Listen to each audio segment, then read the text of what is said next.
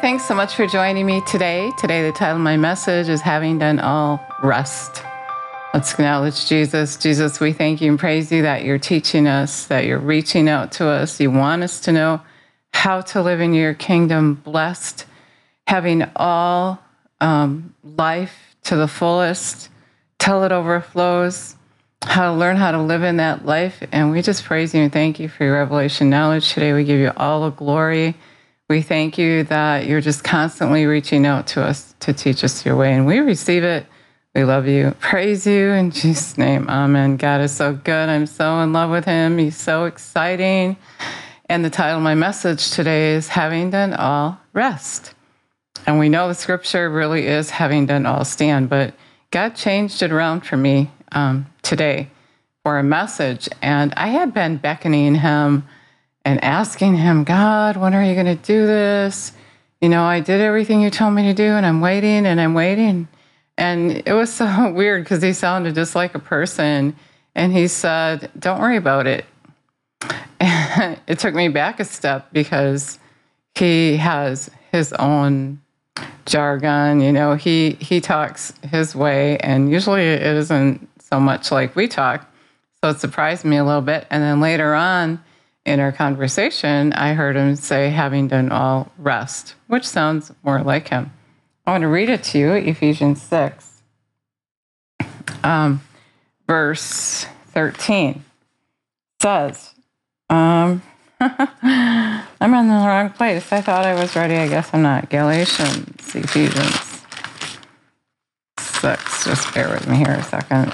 I really thought I had my page open, but I don't.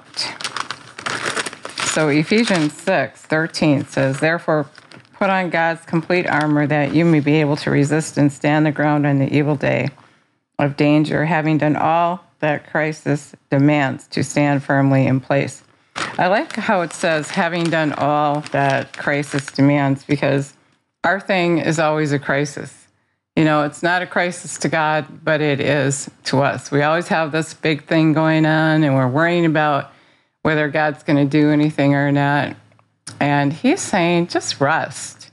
Just know that if you did everything I called you to do, then you can just rest in that. And you know, hearing his correction, his comment, really also gives us faith. Faith comes by hearing the word of God. And so when I heard him say that, I was excited. So having done all that crisis demands, what do you think that is? We know that we are to forgive. We know we are to love, to live in his kingdom. You know, if you're believing, we talked about the other day, if you're believing God, then you have to talk to the mountain. And then after you talk to the mountain, you can ask if he gives you a directive. Like what he said to me, he said, stop worrying about it. Stop checking it. You know, and he reminded me that when we're constantly worried about something, it's really our God. And I realized I just kind of made a shift here. But, you know, I'll get back to that. But when we worry about the thing that we're expecting God to do, then it really becomes our God. And God is saying, I can't do anything in that, because he works by faith. He works by faith. And when you start asking God for something, you know, he starts teaching you. He'll start telling you, like he did me, stop worrying about it. Here's the problem. That was the hint. Stop worrying about it. But, you know, it is okay to keep on seeking and keep on knocking to make sure that you have all your ducks in a row. Because, you know, if you have unforgiveness against someone, getting back to what I was saying, then God's going to say, well, first you need to forgive. If you're worried about what people think, then you have to stop worrying about what people think. And so many of the times, you know, people are asking God for something, and what he's doing is he's getting you on that path to the good life, the path, the narrow path that leads to eternal life, the narrow path living in his kingdom where you can have more than you can ask or think. He doesn't want to just answer one little prayer. He told me that when I was asking him to heal my son. He said, when you learn how to live in my kingdom, then all these things will be added to you. See, that was a correction. It was a direction to know that we can't live in both worlds. If I'm going to live over here, outside of the kingdom of God, then I'm not going to live in the kingdom of God. If I'm going to be living on the wide path, he's got to get me on the narrow path. When you ask him a question, he assumes that you want all that he has for you, not just some of it. And so he takes you off that wide path and he starts putting you on the narrow path by direction. That's a revelation. So much of the time we just think that God is just going to come down and do something. And he is going to do something. But, we don't understand that we do have a part. And when you've done all that the crisis demands, then you stand. You rest. Hebrews talks about a rest. You rest in faith, knowing that God's going to take care of it. So what he was telling me is, just cast your care. I got this. I got it. You did all you needed to do. You did everything I told you to do. And so now all you have to do is rest in knowing that I'm going to do it. Don't try to make it happen. We do that. We get stuck in this time frame of, okay, I'm going to make this happen for God. And so as we're trying to make it happen, he gets quiet until you start seeking again. Keep on seeking, keep on knocking, and he'll say, you're trying to make that happen. Stop worrying about it. Cast your care. Stop checking it. The thing I was believing him for recently, which he was talking to me about, is something of concern. Well, I feel a responsibility to make sure this happens. But I did everything I needed to do to make that happen, is what he was saying. And now you're just worrying about it and you're preventing me from making it happen, because God works by faith. He doesn't work by doubt. He doesn't work by unbelief. But what I was saying is we get in these places where we're stuck because we're doing something to try to make it happen. And really what God is saying is, follow the program. We talked about what he said in Mark 11. He said, if you have constant faith, then you talk to the mountain, and then you ask and you make sure you're in unforgiveness. There's always a recipe that we need to follow, and that's having done all that the crisis demands. And I just think that is so cute the way it says that, because we fret so easy. And, we worry and we're thinking this is a big crisis, and God is just sitting back saying, okay, I'm going to do my part. Just relax, just rest, and knowing that I am God and I'm going to take care of this for you, which reminds me, in Philippians 4, it tells you that. It says, don't fret or have any anxiety about anything, but in every circumstance and everything by prayer and petition, definite request with thanksgiving, continue to make your wants known to God. So I just want to park there a minute. When you go to God and you're asking him and, you're having this conversation with him, isn't that the time where he tells you what's going to happen? So often, and even in this situation, he told me how it was going to pan out, but I still worried that that wasn't going to happen. And he's saying, by you worrying about it, whether I tell you what I'm going to do or not, I can't do anything. So he's saying, don't have any fret, any anxiety about anything, in every circumstance and everything by prayer and petition. God, your word says this, so I did this. I have forgiven. I call those things to be not as though they were. Now I'm asking. So I'm doing everything that crisis demands. I have the word in my heart. I get up every day. I have faith. I believe you're going to do this. Okay, so now in this situation, I'm not saying in every situation, but this situation, he's saying don't fret. And God's peace shall be yours, that tranquil state of soul, assured of its salvation through Christ, so fearing nothing from God and being content with his earthly lot of whatever sort it is, the peace that trends all understanding and garrisons the mountain around your hearts, minds in Christ Jesus. So he's saying that you did it, and now you have this peace. You brought that petition to him, and now you have that tranquil peace, that sort of mind. And even if you don't know, even if you don't have understanding, transcends all understanding, you still have a peace. You know that God's going to do what he's going to do. And especially when he talks to you and tells you, stop worrying about it. stop worrying about it, meaning I can't do anything if you're going to worry about it. So much of the time he gives us a hint like that, and he sounds so like he lives on the earth that we don't hear it, we don't get it. But he does make himself known. So if you're seeking and you're knocking and you're asking him questions, you're going to recognize the answer when you get it. So when he said, don't worry about it, he really was saying is, I can't do anything because you're worrying. And that gave me peace to hear him. So when you have conversation with him, even though you might not know how he's going to do it, and sometimes he likes to surprise you, but you can still have faith that he's going to do what he said he was going to do. And then he tells you how to think. This is backwards, and so I'm going to read it. To me, it's backwards, or maybe to me, it's frontwards, because I like doing things backwards. But I'm going to read the end first. It says, the end of verse 8, it says, if there's any virtue or excellence, or if there's anything worthy of praise, think on and weigh on, take an account of these things. Fix your mind on these things. So I think it should say first, fix your mind on these things. For the rest, brethren, whatever is true, whatever is worthy, whatever is of reference, honorable, seemingly, whatever is just, whatever is pure, what is lovely, lovable, whatever is kind, winsome, and gracious, if there's any virtue or excellence, if there's anything worthy of praise, think on and weigh and take into account these things. Fix your mind on them. Well, actually, and then he goes on to say, practice what you have learned and received and heard and seen in me, and model your way of living after it. And the God of peace, of untroubled, disturbed, will be with you. And that was 6 through 9. And that's how you stay in that peace, is you just decide you're going to think on whatever is good, whatever is lovely, whatever is of good report. And instead, so when the enemy comes to try to get you to worry, you just resist that worry. And you just say, casting my care, God cares for me.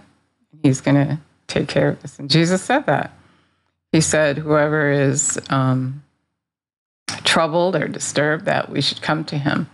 And he cares for us, and he will give us rest. And, going to him and getting the answer is rest. It's exciting. It's rest, knowing that he's got it covered. He's got this. You don't have to worry about it. And so whatever state of being you are in, whatever crisis you are in, you can go to him and you can tell him how you're feeling and ask him what's going on. James 1:5 says that if you lack wisdom, you can go to the giving God who gives to all liberally without fault finding, and you should go to him and you should ask him so that you can get that peace, so that you can hear that word. Faith comes by hearing the word of God. And when you hear God talk to you, that brings a horrendous amount of faith, I think. So I love it when God talks to me, and he's not trying to do anything except give me the answer. We talked about that the other day, that he has a system, and really we have to walk in it. It's not that he's saying, no, I'm not doing this for you. I'm not picking and choosing who I'm going to bless, but it's a person that lives by my principles in my kingdom. And so when you ask God for something, he's going to get you, again, on that narrow path. He's moving you over into his kingdom where you can learn his way of doing and being right, where you learn how to call those things to be not as though they were, where you learn to honor him and only care what he thinks and not what anybody else thinks. You can only care what he thinks and not what anyone else thinks. His opinion rules. He woke me up the other day to saying that it's my opinion that counts, because my opinion is what's going to do good for you. There's so many opinions out there, as long as they're right here, that, are really the ploy from the enemy, trying to trip you up, get you out of God's kingdom, get you stressed out to the place where you don't worry. Because if you are not doing the will of God, if you don't have that connection with God, you're not going to have peace. You are going to worry. If I didn't have him to turn to, then I'd be worrying. But I'm confident now, and I know that he's going to do what he said he would do, because he told me when he said, stop worrying about it. He told me when he said, having done all the crisis demands, now you rest. You rest in faith. Hebrews tells us that. We have to rest in knowing that God has us under control. And if there's anything to do, he'll make sure that you know to do it.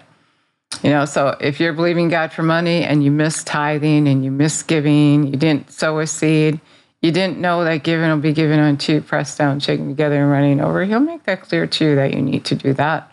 I remember when I was believing God to get out of debt, he kept telling me to give and give. I was leaving my quarter in the grocery cart. I was taking things off the wall. He'd tell me where to give them, and I just gave and gave and gave, and I got this huge return. I had a $23,000 debt cleaned up.